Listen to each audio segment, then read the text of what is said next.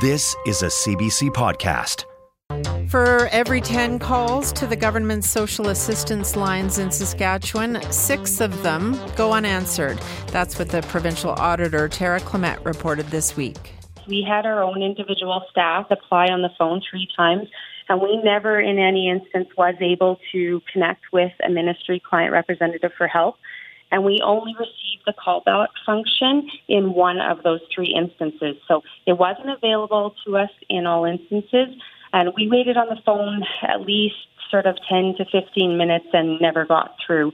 They are striving to answer their calls within 20 minutes is what they indicate. So that's a long time for certain individuals to have to wait on the phone, especially some of these clients would be utilizing pay-as-you-go type phones. So obviously eating up minutes in the event that they're having to wait.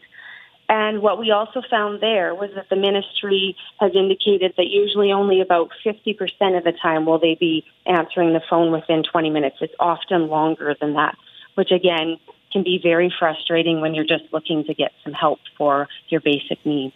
The provincial auditor says the government must do better. Adam Hunter covered the provincial auditor's concerns this week and wrote a story for cbc.ca/sask. Murray Mandryk writes a political column in the Regina Leader-Post and did about this subject today. And they both join us every week on our political panel and do again this morning. Hi, guys. Hey, hello. Good morning. Adam, what did the auditor find about calls to social assistance?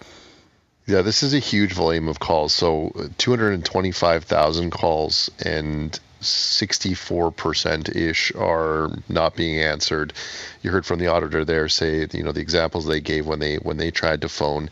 Another thing that stood out to me was in one of the visits, unscheduled visits to an office, where someone from the auditor's office went and said they wanted to sign up for income support.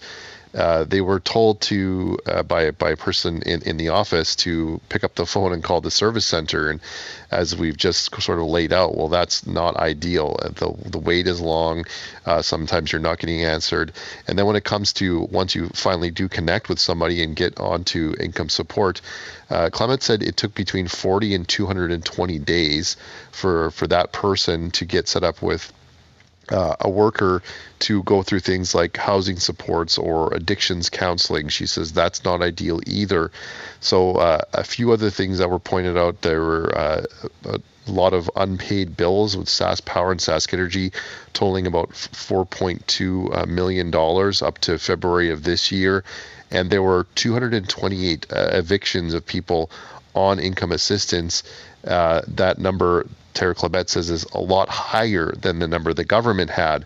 So she says it's not only the government have to improve access to how people get on income support, whether it's making it easier for people to get that, opening up more phone lines, or just making it just bringing that application process to certain people because online isn't an issue. They also need to track why people are being evicted, why bills are going unpaid, so they can get to some of the root causes of these issues.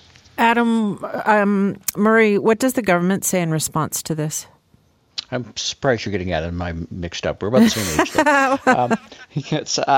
The government's response is that they're working on it, and that's not an acceptable response. If that was the response in basically any other area of government, Steph, the government wouldn't tolerate it. They would have they would assign their deputy minister and associate deputy ministers to look at it and find a system that works better. That's not going to happen in economic development. It's not going to happen in trade and investment. It's sure not going to happen in agriculture or a few other areas where the government, as a conservative government, is very strong. As a conservative government, I do not think that they get social services and the difficulties. We had a minister, the previous minister before Mr. Makowski, saying, well, just call my office. Gee, that seems like a very difficult thing to do, Madam Minister, because your calls aren't getting returned from the department, let alone the office. And I think this is where this government is falling down. They fall down because it's not a big issue with most people. It's the auditor raises it, but it's not a vote determinant. They're going to focus on issues of economic development, and well, they should, because you can't really do anything in government unless you have the money to pay for it. But this is where it's all about governance. And we're not seeing that from this government in certain files right now. We're not seeing it in social services, as we're not seeing it in environment and education. Speaking of which, we learned the graduation rates are very different for Indigenous students in this province, Adam. Still, what's the latest? Yeah, you'll both remember covering this. Back in 2015, Brad Walz said that this was going to be a priority for his government, improving Indigenous graduation rates. And what the auditor found is in about six or 7 years' time since then, the graduation rates have increased by about 3%, going from 40% to about 44%. Now, there's the stunning part of this is that non-Indigenous students in provincial schools, their graduation rate's almost 90%. So it's double. And that's something the auditor says the government really needs to take a hard look at. The ministry needs to take a hard look at, figure out why they haven't made progress on this, try and improve this in any way they can.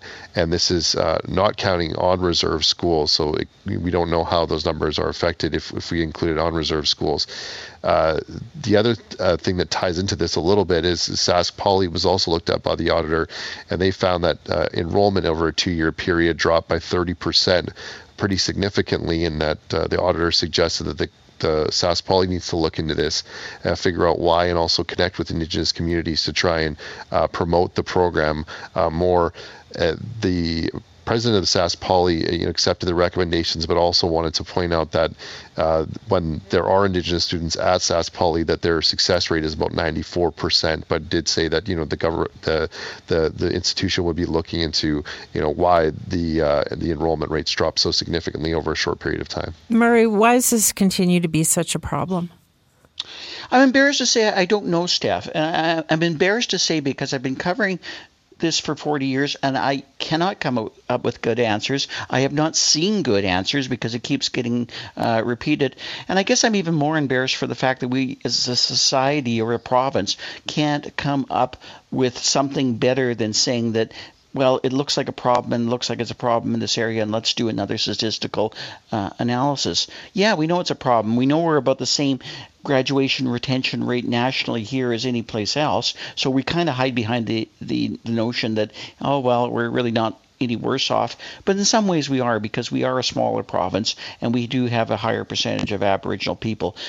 We need to have a better understanding of why we're ghettoizing these people into certain professions. We talk about polytech, we talk about social work jobs. Oddly enough, we can't find people to return calls at social services, yet we seem to have a graduate retention problem. Can't get enough people to into that stream where you're dealing with a significant portion of Aboriginal people.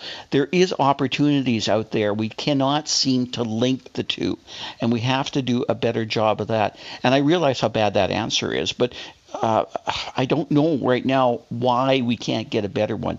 We certainly need to. It shouldn't be a deterrent to try. Yeah, I mean, I know a little girl who doesn't go to school anymore who should, and there's a direct link between addiction, the social assistance program, and truancy. All those social problems go together when it comes to kids being able to go to school.